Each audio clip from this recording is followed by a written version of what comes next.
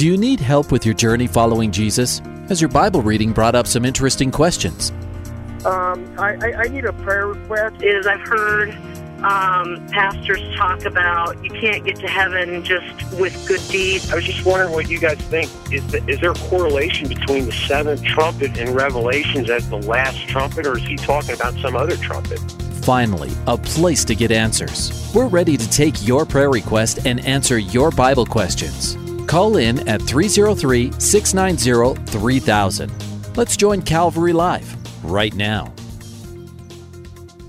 Hey, good afternoon, everyone, and welcome to today's edition of Calvary Live. My name is Ed Taylor, taking your calls and your questions. 303-690-3000 is the number to use. That number is to get on the air.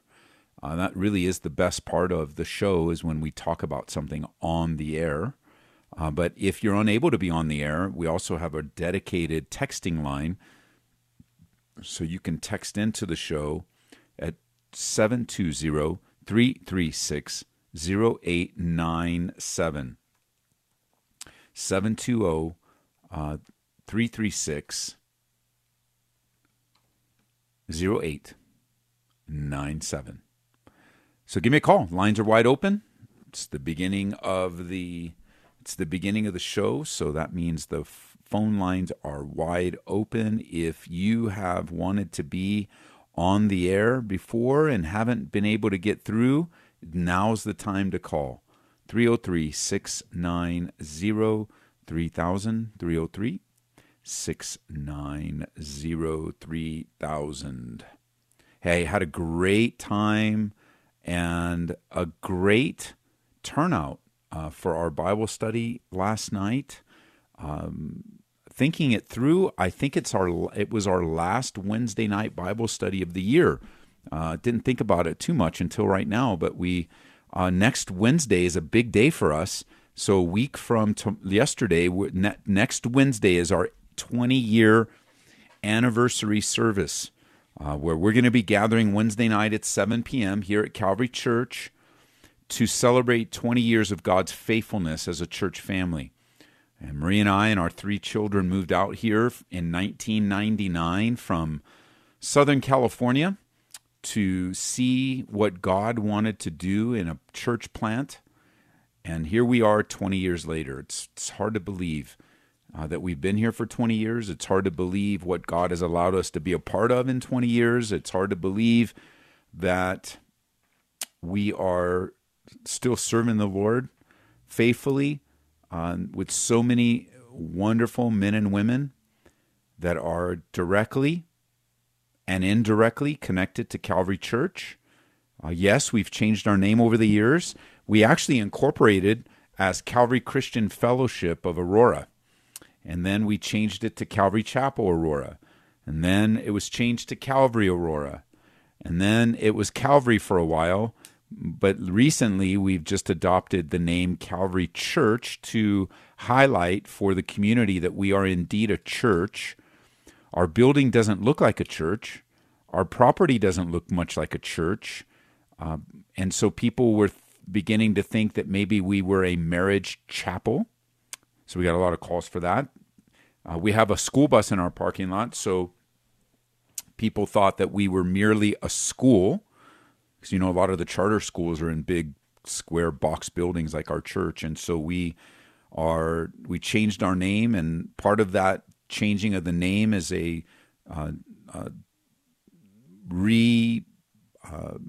what's the word I want to say? Back on the table, like, reconsidering, praying through, launching new satellite campuses around Colorado. That's why it's Calvary Church Colorado, even though we're the Calvary Church in Aurora, so that anywhere we feel the Lord is leading us to put a campus, Denver, wherever, we can just call it Calvary Church Denver, Calvary Church Aurora, Calvary Church, wherever we are. And so we have had before a campus in Denver, and it was a great ride. We learned a lot, and if we do it again, we'll do it a little differently and learn from our mistakes. So At any rate, we are celebrating 20 years. We invite you to come. Maybe in some way this ministry has affected your life. Why don't you just come out and celebrate with us? It's going to be a big, fun celebration. There will be some trips down memory lane, of course. We will celebrate the faithfulness of the Lord. And that's next Wednesday, the 18th, December 18th, 7 p.m., right here at Calvary Church. And, you know, I've seen we've got some videos. We've got some people that are going to share. We got a lot of worship because it's a celebration. So it is a worship service. And we also have, we'll have some snacks, I think, downstairs. And I'll have a little bit of an exhortation for us of what the big thing that we have, you know, the big. And by the way, I'm talking because I'm waiting for the calls to come in. So 303-690-3000, 303-690-3000. But while we wait for the calls, we are inviting you, if you've ever been affected by our church, if you used to come to our church and moved on, if Grace FM has affected you, obviously you're listening to Grace FM right now. Grace FM is a ministry of the church. It's not its own entity. It is an outreach. It's one of the larger outreaches of our church, an outreach that's kingdom-minded, not just church-minded, like the church, not our church. So you listening on Grace FM, you should just come on out on a Wednesday night. It'll be grand and glorious and fun. I know a lot of you don't know that we met in the school all those years. A lot of you don't know we met in a shack on a piece of property of the Episcopal Church in Aurora. You don't know we met upstairs in a church in an upper room. Many of you don't have any idea that we had a cafe across the street. We rented some retail space and opened up what we called the One-Way Cafe. It was a cafe, a bookstore, and our offices and a little meeting area that probably sat 150, 200 people. And you know, over the years, we'll kind of look at some pictures, and then the thing that we have adopted, and we're going to adopt it for 2020 as well, is we love the past, but we live the future, and that's that. We love the past, but it's over, and let's move forward in what God's doing. Let's be open and ready for a new work of God, new wine poured into new wineskins. I was listening to a Bible study today from Pastor Chuck Smith when he was going through his in-depth teaching of the book of Luke, and he spent about 20 minutes talking about new wine and new wineskins. It was fascinating, so encouraging. So give me a call, 303-690-3000. There are no calls, which is rare. So, man, call me. Lines are open. Text me. 720-336-0897.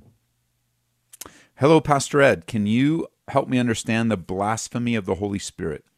And if someone does blaspheme the Holy Spirit and later comes to Christ, then how is it the only unpardonable sin? Can you give me a couple examples of what blasphemy is? I think it's something to do with attributing God's work to Satan. Great question. Thanks for texting it in. The blasphemy of the Holy Spirit, by Jesus teaching himself, is a sin that's unforgivable. And because blasphemy, that word, is used, it can be easily confused, the blasphemy of the Holy Spirit can be easily confused with your general run-of-the-mill blasphemy. And so blasphemy is a sin that can be repeated multiple times. Blasphemy, mockery. The definition of blasphemy is an act of insulting or showing contempt or lack of reverence for God. The act of insulting or showing contempt and a lack of reverence for God. Paul himself admitted that he lived a life of mockery and blasphemy toward God, and yet he was saved. So as we work our way backwards, we can conclude that Paul never committed the blasphemy of the Holy Spirit, but indeed was a blasphemer, was a mocker, was a cynic and a skeptic, and many, many other things. He was very much a man that was against God. And so I also look at my own life and think, my goodness, I too have a background, and I am blasphemy. I am trying to look it up, but I spelled it wrong. Blasphemy and that insulting God or mockery. Paul admits to doing it himself. Now, we have the phrase blasphemy against the Holy Spirit given to us in Mark's Gospel, Mark chapter 3, in verse 28. It says, "Assuredly I say to you, all sins will be forgiven the sons of men, and whatever blasphemies they may utter." So there's the general sense of blasphemy, the insult, the general insults. But he who blasphemes against the Holy Spirit never has forgiveness and is subject to eternal condemnation. The way that we can pull the definition of this out is by the context. And the context is a group of people that are attributing the works of God to the devil. And somehow, now that's not just in a general sense, something happens spiritually with these guys that they cross the line. And that's the problem with the blasphemy of the Holy Spirit. We don't know. And it's truly impossible for us to humanly know if someone committed that, because it's a spiritual act of sin against God. And the rejection of Jesus Christ, if you die in that sin, then you will not be forgiven of it. You are subject to eternal condemnation. But the general blasphemies, the insults, the things that, I think sin in and of itself is a general insult to the holiness of God. But the blasphemy of the Holy Spirit isn't unforgivable, and I believe the Bible teaches in the unforgiveness is directly related to that person has no relationship with Jesus Christ, and they died in this sin. 303-690-3000. Joe from Denver, Colorado. Joe, welcome to the program. Hi, Pastor. I had an original question, but I've been going to the Church of Latter-day Saints, and okay. I can't believe that there's a prophet walking the earth at this time. Do you believe there's prophets in this world at this time? No, I don't believe in the teachings of the so-called Church of the Latter-day Saints. I think you should get out of that church as fast as possible. They're telling us that Christmas, I've been going there 6 months of Christmas. There's no such thing as Christmas. And I don't know how to take that. I've always believed in it, but well, they've got bigger problems. Teaching me different things that I've never heard of. They have more significant problems than Christmas. The greatest problem that a Mormon has is their belief in who Jesus Christ is. They do not believe in the Jesus Christ of the Bible, but rather they've made up their own deity. And there are many, many teachings among the Mormons that are not biblical. They don't hold up to the biblical teachings, and therefore you should run away from them as fast as possible. I plan on doing it. I just wanted to hear your view. What do you think about Christmas, Pastor? I think Christmas is a day where the birth of Jesus Christ is celebrated, even though there are elements of Christmas that have really nothing to do with Jesus, very much like our calendars or like life in general, like even a church gathering. We have chairs and microphones. Those things are not in the Bible, but the gathering together is. And so the celebration of one of the greatest acts to ever occur on the earth, the birth of the Savior, is a day that should be set aside, that could be set aside for those that want to, great. Those that don't want to, great. But Christmas has nothing to do with trees, decorations, has nothing to do with Santa Claus, has nothing to do with shopping. Christmas is a day that's set aside to remember the birth of Jesus Christ. And so if that's the focus of that day, then we would do well to enjoy the festivities and use them for the purposes of spreading the gospel. But Christmas is a great day. I enjoy the time. I enjoy the season. I love the church is overflowing with people that I get to preach the gospel to and encourage them in the Lord. I love it. Okay, thank you, Pastor. I listen to you every morning. Thank you. God bless you, sir. You're welcome, Joe. Let us know when you get out of that. Like, you got to write them a letter and say you don't want to come back anymore. That's right. Thank you, sir. Okay, bye-bye. 303-690-3000 is the number. We're going to go to Aurora, Colorado. Phil, welcome to the program. Hi. My question kind of came up over Thanksgiving. I was having a conversation with my brother-in-law, and the topic of transgender kind of came up. And he was, I don't know, through the course of the conversation, we were sort of talking about, that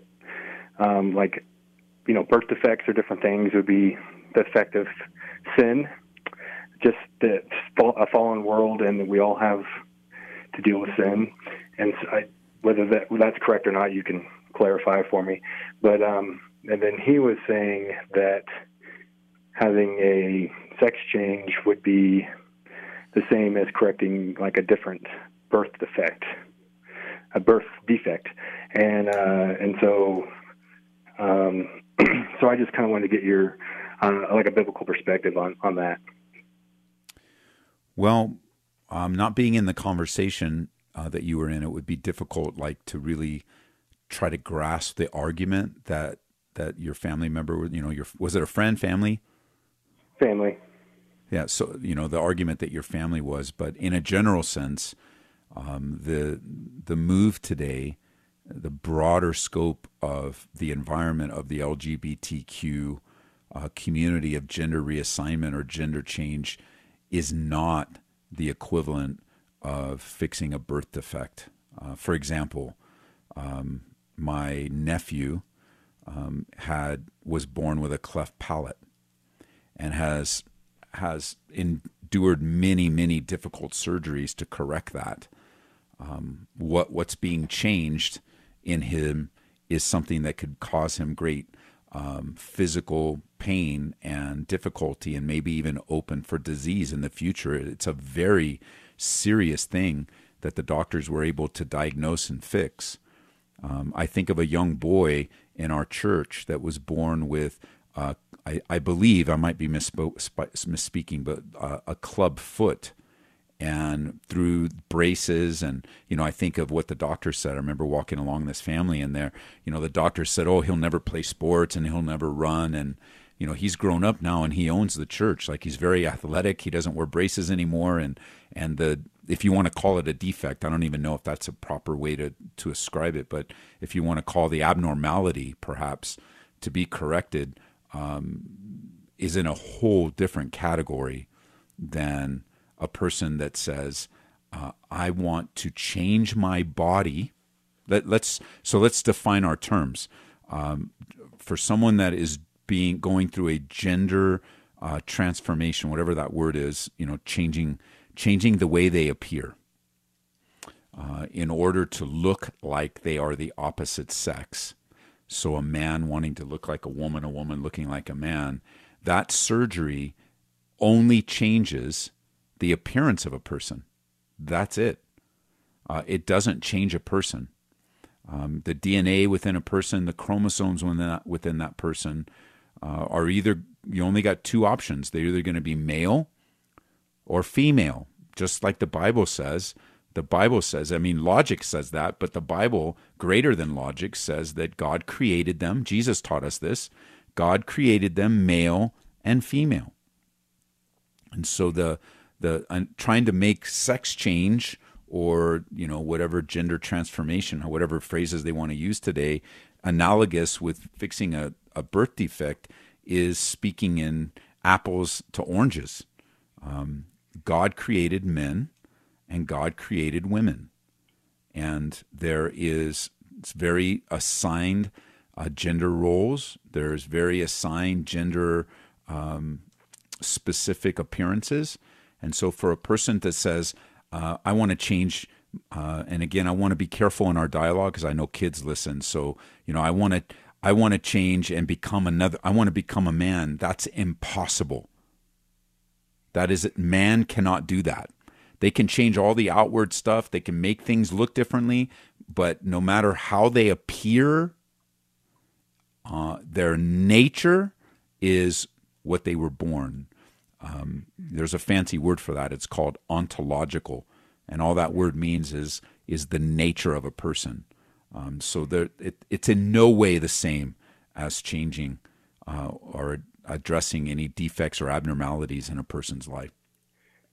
So my family was bringing up a complicating thing where, like, a baby is born without distinguishable genitalia, and yes, so saying, that sometimes the parents, pick a gender, and it was just very confusing for me, and I was really not sure where to kind of come down on this kind of thing. But basically saying, I guess the long and short of saying, is it unbiblical? Is it well, here's the thing. Or wrong to do that, I guess. Here's the thing. Here's the thing that's important for us. We have to be careful not to allow the obvious to be dismissed by the exception. So the description that you're describing is known as a hermaphrodite. And certainly there are, if that is such a rare condition that in no way normalizes that kind of behavior for the rest of the world, for a world that's anti-God, for a world that's anti-Scripture, for a world that wants to do their own thing, that wants to live sexually immoral lifestyles. The hermaphrodite argument has no bearing on what the Bible teaches. It's a challenge. Definitely it's a challenge, and a decision needs to be made, or a decision is made at birth that might need, but it's such a rare situation. It's sort of like the argument about abortion, where God makes it pretty clear, 100% clear, that abortion is a sin. But in the dialogue, in the arguments through that, there'll always be the exception. Well, what about to save the life of the mother? Or what about in the cases of rape or incest? And I immediately admit that those are challenging, difficult situations. And in no way do I dismiss them. If those situations happen, they're very challenging and very difficult, no doubt. But does that change God's word? Like, I don't think it changes God's word. And so the attempt to undermine the obvious with an exception, or the attempt to undermine the norm with an exception, is a very poor argument, very weak argument. And while we can talk about that and say, yeah, a change needs to be done, it is not the same. And I think we talked about this yesterday in a different conversation. It's just a categorical fallacy. We're talking about a different category of people. And so when we're talking, we just got to separate the categories and make sure a baby born as a hermaphrodite is a different category than what we're seeing in the world today. And I have to go ahead. Oh, I was thinking later, well, maybe that wouldn't be against God's. It wouldn't be like against God's design. That maybe God designed them to not have to deal with all of the things that come along with sex and sexual relationship and all the temptations and so on, and that maybe that could still be part of God's design for that person. Even, I don't know. I mean, but as not being God, maybe, I don't know. But well, I mean, but it's you got to understand, we got different questions here. That's what's depending on what the motive of this discussion. That's that it just muddies the water, and in order to make the water clear, we need to separate our questions. Is what we're seeing in the LGBT community today and all the sex changes, is that okay with God? No, it's not okay. It's not. It's not okay biblically. It's not okay logically. It's not okay by the obvious nature of who we are, male and female. And we have to. That's a separate argument then. Well, wait a minute. What about the possible defect that literally happens generally 1 in 20,000 newborns, if that? One. And so let's talk about that. And at the end of that discussion, we're probably gonna conclude, man, that's a challenging thing. And if I'm ever in that situation, I believe God would give me wisdom what to do with my baby. But the difference there's a difference too. I think that, again, I'm not an expert in this area, but that baby would be born with either male or female chromosomes, which would identify who they are, which then would give the doctors wisdom what kind of genitalia they would put or give that baby. And so the argument's actually not as challenging as it sounds. And so the biblical view would be basically that because God created us male and female, that is a sin because it's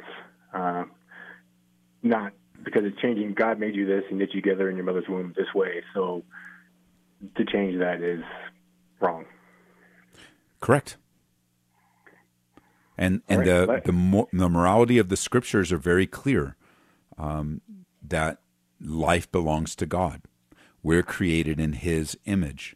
He has a plan and purpose for our lives, and if we believe that God created male and female, and we believe that God is without error, then your creation and my creation as a male is God's will for our lives.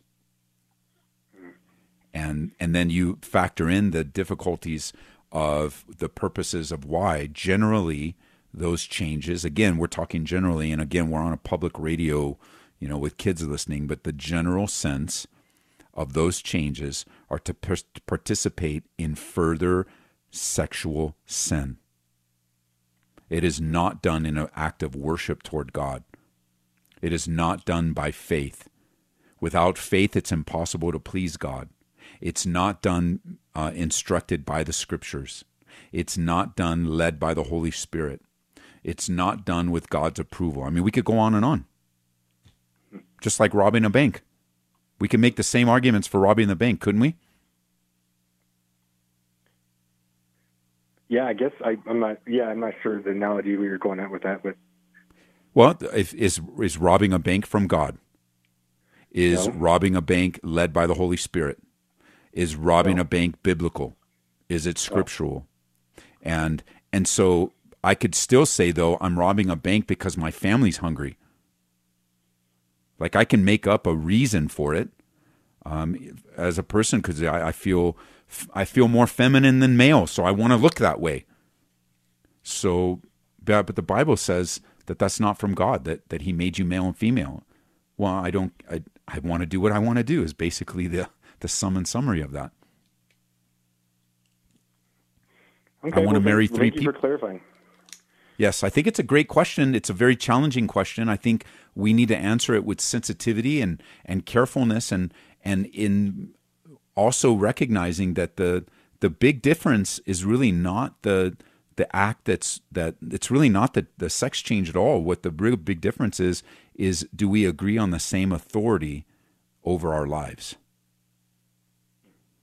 Because if we don't have the same authority over our lives, then we're obviously going to come to different conclusions. Yeah. Well, thank you very much. You're welcome. God bless you. 303-690-3000 is the number. 303-690-3000 is the number.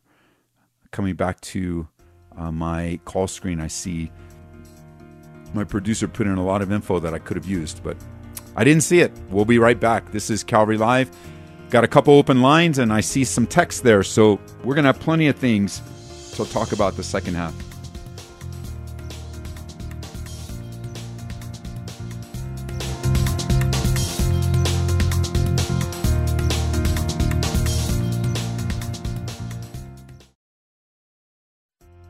Welcome back to Calvary Live. Give us a call at 303-690-3000 or text us at 720-336-0897. Let's join Calvary Live right now.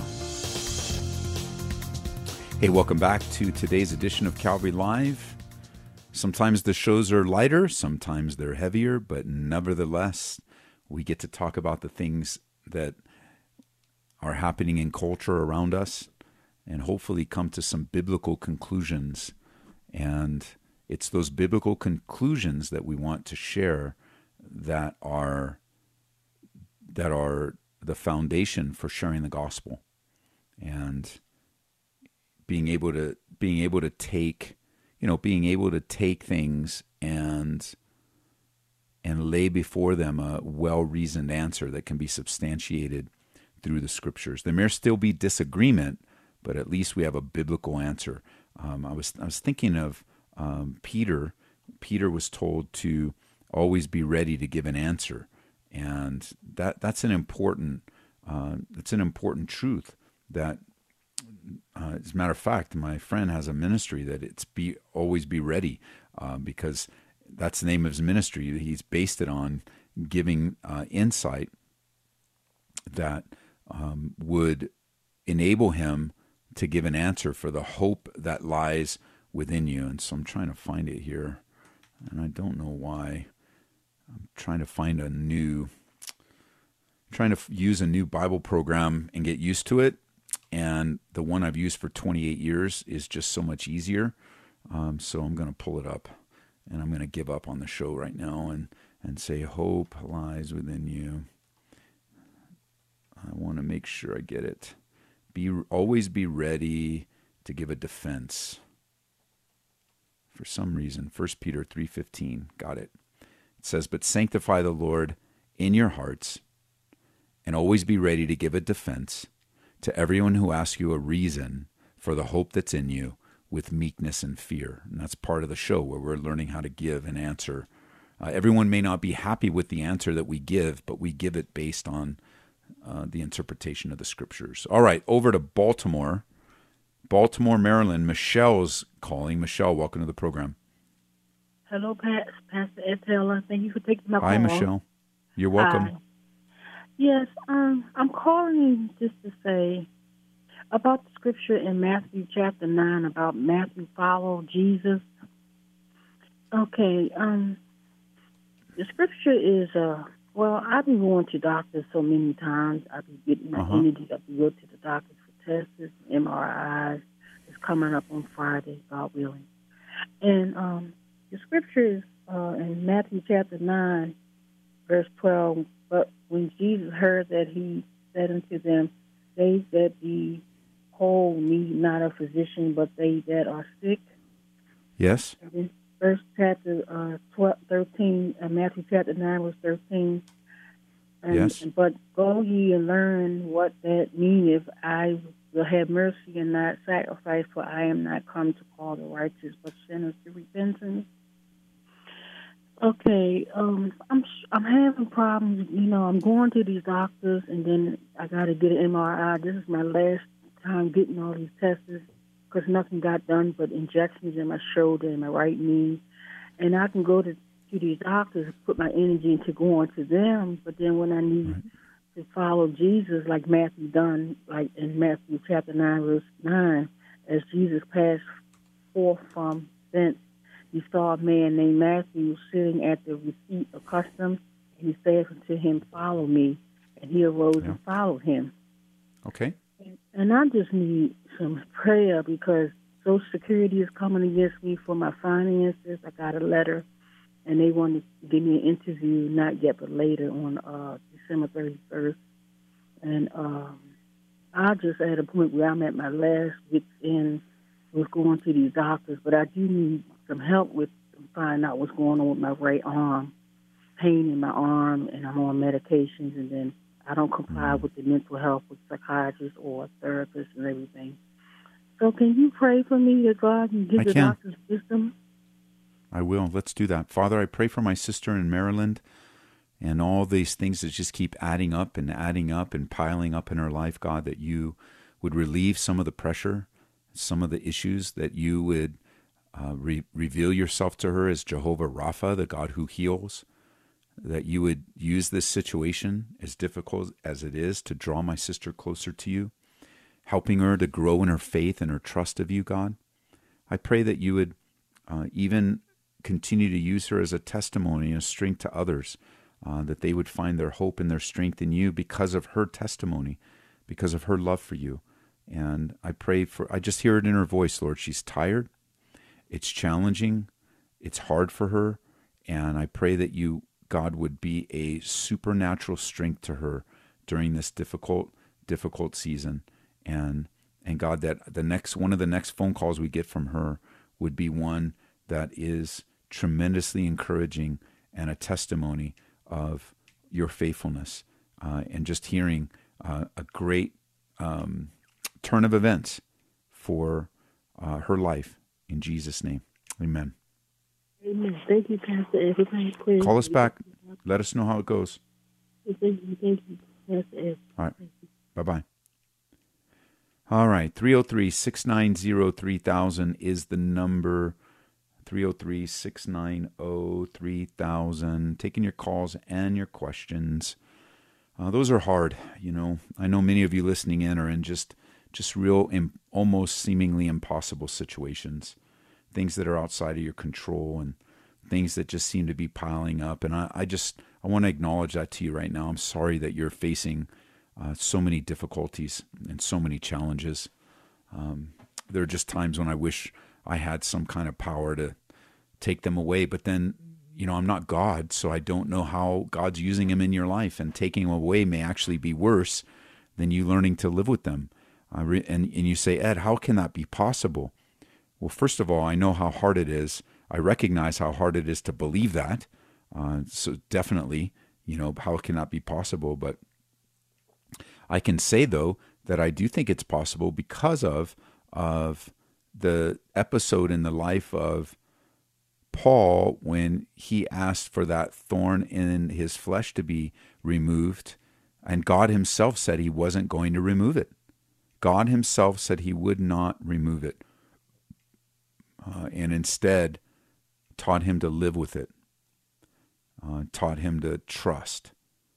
And so appreciate you guys listening and praying, and don't lose hope. God's using you. God's wanting to be used by you. God's wanting you to be used by him, I should say. So it's great. 303-690-3000.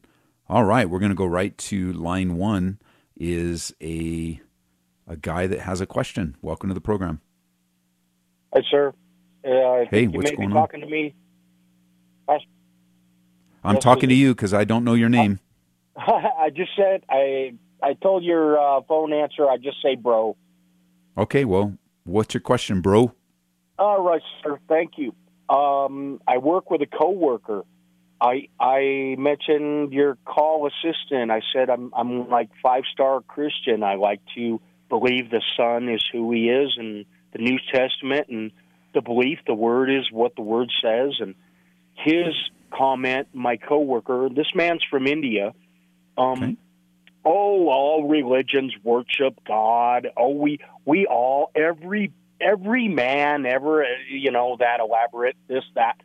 And I asked your caller, answerer person, I said, well, but the God that I say is my God, and then there's a son,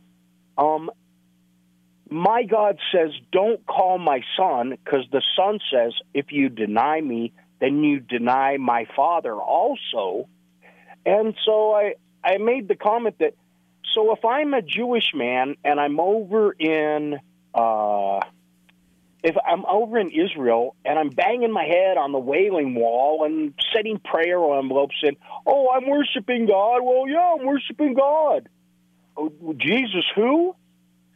So I wonder. How about the question? What's your question?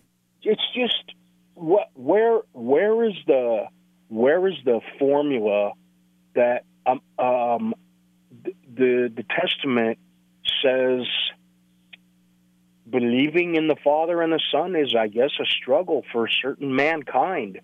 They want to pray to the Father, but they want to deny me, the Son. Well, I would say anyone that does deny the Son is denying the one true God. Jesus himself claimed to be God himself out of his own lips on multiple occasions. It's part of the practicality of why they crucified him. They believed he was blaspheming God, and so for your friend, I think went to the comment to the comment of your friend. I think that I like to always point out that there is a distinction between gods, little g, and God, capital G, and all the rest of the little g's. And the distinction is made by Jesus' lips himself when he declares to be, he says, I am the way, the truth, and the life. Those are exclusive statements. And no one comes to the Father except through me. And that is a statement of exclusivity. There is no variance with that. Either Jesus was right, or he was wrong, or I think it was C.S. Lewis said he was delusional. But his statement puts to rest the thought that everyone's God is the same. Everyone's God is not the same. When the Muslim worships Allah, that is not the God of the Bible. When the Buddhists worship all of their false gods, that is not God of the Bible. When the Jehovah's Witnesses worship their invention of Jesus, that's not the God of the Bible. When the Mormons worship their invention of Jesus, that's not the God of the Bible. When this cult that goes around the Starbucks and Walmart and different places and talks about the Queen Mother, that's not the God of the Bible. The God of the Bible is very clear and very precise and very specific. Thanks for your call. 303-690-3000. Over to Brighton, Colorado. Brighton, we have John on the line. John, welcome to the program. Yeah, thank you very much. I appreciate it. This is a great opportunity, so thank you for having me. Hi, what's up? Yeah, so there was a question I had. It was in regards to the big question, which we can't really dig into too much, is, the difference between the Old Testament laws and then the New Covenant and, the New Testament. And more specifically, it was some of the things I hear about, like tithing. So I understand in the Old Testament, we tithe 10%. There's that magical number, 10% of our first fruits and so forth. And yet there's some that will say that, well, we're under the new covenant, through Jesus Christ. And I think it's Paul, and forgive me because I'm going to butcher this, but it's like, when it comes to giving, we kind of give as our heart directs us or something along those lines. And I kind of see both sides, but I've gone to certain churches where they've been really adamant, like, no, you've got to give your 10% because that's what the Bible says. And it's very browbeating, if you will. And yet I've been to other ones that have like, hey, we don't make an issue out of this. Give out of your heart. And my question is being like, where do you sort of draw the line between what laws of the New Testament or the Old Testament do you still adhere to? Obviously, the ones about I'm not going to, I will honor my mother and father and I will not commit murder and things like that.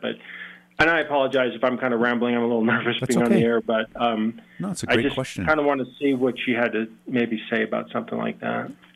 Well, there's some general lines that we can draw when it comes to what truths of the Old Testament carry over into the New Covenant life. And the line that I would draw as I was teaching through this is making sure that we understand that there's a distinction between ceremonial laws and moral laws, right? The moral laws carry over into the New Testament because God doesn't change. The ceremonial laws were given to the nation of Israel to set them apart in preparation for the coming Messiah.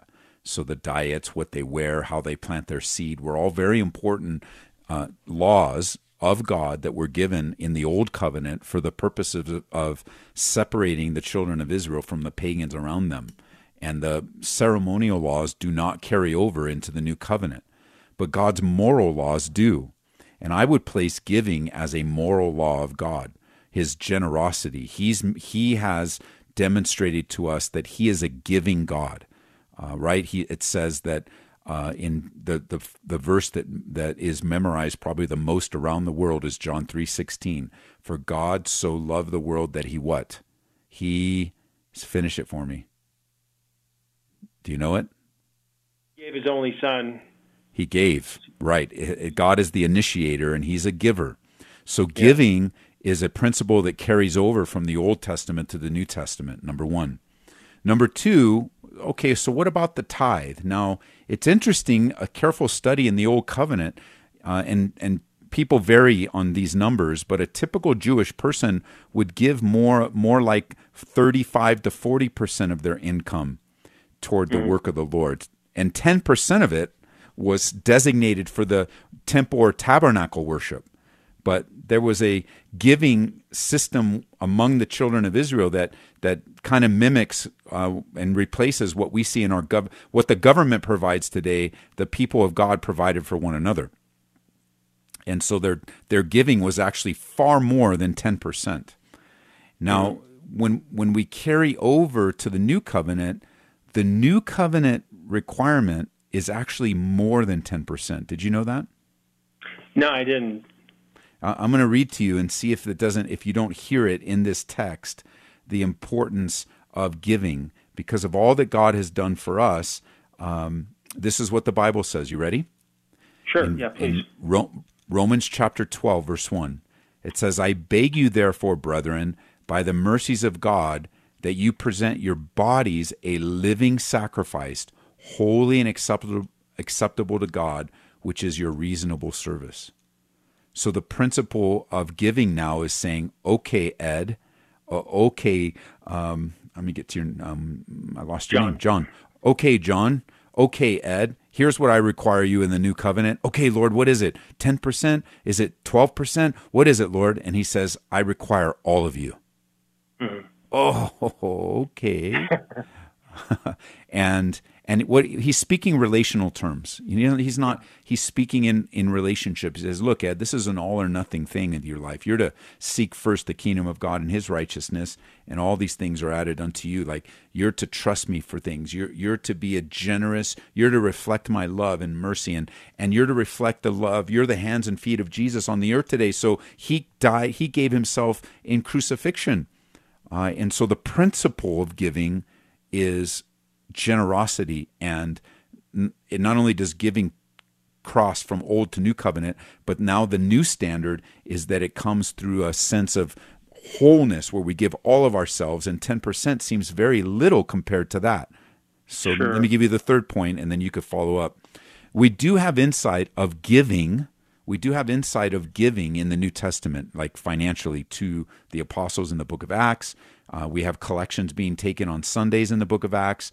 And then we have those few chapters to the church in Corinth where Paul does instruct how to give. Keep your commitments. If you say you're going to give it, then give it, and don't pull back on that. And then he says, that we're to give cheerfully as God purposes in our hearts, which people love that verse. People that don't give love that verse because it sounds like it's an easy way out to say, okay, I just don't purpose in my heart to give, as if you're okay with, as if that's okay. That just tells me your heart is not connected to the giving God. Because if your heart was purposed in the Lord, you would be a generous person. You'd be generous in your tithes and offerings. And I use that as a phrase, a general sense of giving through your local church. You'd be generous in giving to your neighbor. You'd be generous in giving to the sick, to the poor. We would be I believe the mark of the church has a sense of generosity to it. So my conclusion is this. The tithe, the 10%, is a good measuring stick and a good beginning. And I don't believe that the new covenant believer, that the tithe is mandated to the new covenant believer. I don't believe that at all. Right. I believe we were held to a higher standard than the tithe, not lower. Yeah, and that's great. And I appreciate you sharing that, especially the Romans 12:1. And I'm going to go back and reread that and pray upon that, because I think for me, my struggle has been I understand that. I know it's something I need to work on, and I don't like to think of myself as not being generous, but I unfortunately get too realistic, like, I've got these obligations, that, and the other thing, but it's like, God's first. And I think when you just said that, He has all of me, and I can't just look at it like, you get a part of me, and that just, it's not going to fly. It's like it's an all or nothing thing. And I think too, where I personally struggle, and I don't know if anybody else listening has had this, but when you sometimes sit in these churches and they really try to drive this thing like, you need to give us your 10%, and don't give it to somebody else, give it to the church because we're the ones here to serve.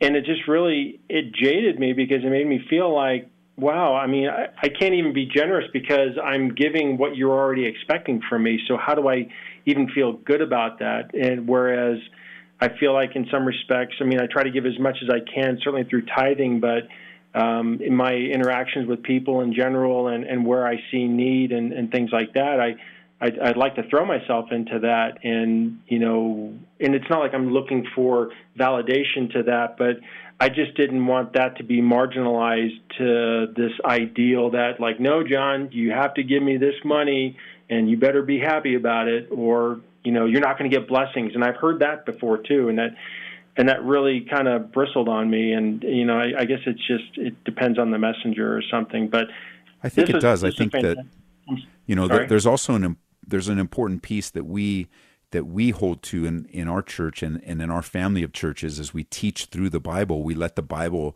say what it says in the context and the timing of it. And I don't really have a problem standing in the pulpit and telling the church, if you don't want to give, don't give. It's actually not my problem. It's your problem. And it is a problem. Let's make no mistake about it. But I have no obligation to beg. I have no obligation to stretch. Your giving actually isn't to me. Let's just say you're in our church. If you give of your tithes and offerings within our church, you're not giving to me. That money doesn't go into my pocket. I don't deposit it in my bank account.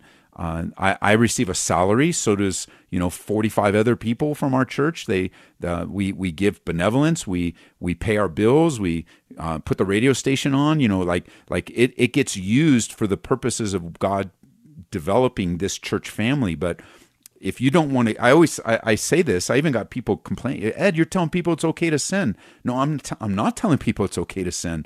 I'm telling them to obey the Bible. And if you have a problem with giving, then that's a problem between you and God. Right. And I do want you to give cheerfully. I want you to be excited about it. And I'll even use that illustration because we don't do a formal offering in our church. We have offering boxes that you can use. And it's like, look, if you're going to go put a check in there, go, oh man, I can't believe I got to give again. And I don't want to give. I hate this. I could buy a new bike for this. And well, then just keep it. Stop bellyaching about it and keep it. Go buy yourself a bike, go buy a hamburger, go get something at Costco. Go ahead and do what you think is on your heart. But understand that the Bible teaches generosity. And because we're still using the phrase tithe, the tithe belongs to the Lord. So it comes to your local church. It doesn't, we can't just say, well, I tithe to another ministry, or I tithe to Grace FM. That's impossible. You cannot tithe to Grace FM. Anything that you give to Christian Radio, Hope FM, Truth FM is given unto the Lord as an offering after you've already tithed and supported your local church, your local pastor, your local leadership, your local community church that God uses. And okay, well, that makes a lot more sense to me now. Like I said, it just, in my experience, the message has not really come across that way. And it's like you said, I enjoy giving, and I want to do everything I possibly can. And I go back and I think about the story in the Bible of the poor woman that gave everything she had, like her little, her 2 pennies, whatever, and that was all she had. And yet, and she found it in her heart to do that. And it's like, to me, it's like that's my benchmark. It's like I'd love to be in that position where it's just like I just give it all. It's definitely something challenging. And one last thought I like to share too is a lot of times it gets confused within the church setting that giving is God's way of fundraising. Because we'll ask for, hey, God is going to do this, and He wants to put us in a new building, and we think it's fundraising, but it's actually not at all. Giving is God's tool of disciple raising. He's raising His kids. Any of us that have raised kids, we know that teaching your kids to separate from something that they value is a discipleship moment. And unfortunately, in our culture, money's king, man. And money's everything to us. Money makes the world go around. And unfortunately, it strangles out the life of faith in us too much. Yeah, I understand. Well, thank you so much. This was just incredible, and I appreciate you. I didn't mean to take up so much time, but this was a great discussion, and thank you. And for your first time on the air, you did amazing. You did great. All right. Thanks again. Talk to you later. Bye-bye. All right. Well, we're coming up on the end of the show today. I appreciate you guys listening in. I want to remind you we have weekend services. We're in the book of Hebrews talking about faith. We're going to jump right into the Hall of Faith this week on the topic of Abel. So we'll be looking at Genesis together and looking at Abel and the faith of Abel. as we open up to the first two children born to Adam and Eve, or at least the only two mentioned, the first two mentioned, I should say, of Adam and Eve.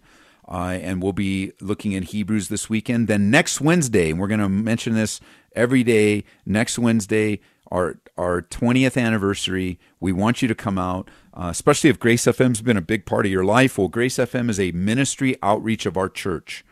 And I do want to take the time to thank you for your generous financial support of Christian radio. Of course, it's Grace FM originating here at Calvary Church. You guys on Hope FM and Truth FM and any radio station you're hearing this on, support local radio. But you guys have been overwhelmingly generous with Grace FM, and I want to thank you. It is coming up to the end of the year, so if you want to help us end the year strong, you want to continue to support Grace FM or start for the very first time. If every listener just gave a little every month, it would be amazingly overwhelming. And of course, we're looking to get another station that'll cover Pueblo, Canyon City and stuff. So that's going to take some resources and more expenses and stuff. But I say all that to say, you guys have been generous.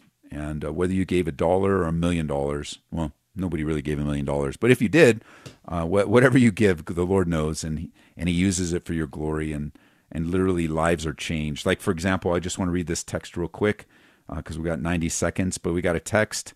It's from somebody that says, "Hey, Pastor Ed, Marilyn, first of all, thank you. You prayed for my friend's husband. He was in ICU, facing very grim chances of surviving heart surgery. I texted you and you prayed for him. Within 20 minutes, he got a call that his numbers were good and that they were able to do the surgery after all. Surgery went great. He's home recovering. Hope this will encourage you, Marianne." Well, there you go. Be encouraged. The Lord is faithful. And however He answers our prayers, even when He answers them differently. I was talking to a brother last night after service. Man, we were there late. We were there till like 11 p.m. And we were just talking, you know what? One of the areas of my faith that's been undermined is that I've been diligently praying for a few things, and the answer has been the opposite of what I prayed for. And that just challenges your faith, you know? And so I've just been trusting the Lord and asking Him to build my faith and build my trust in Him. And it's what He does, because He loves you and He loves me. And I'm appreciative of you. I love you in the Lord. Thanks for letting me be a small part of the big work in your life. Go to calvaryco.church for more info about our church. God bless you.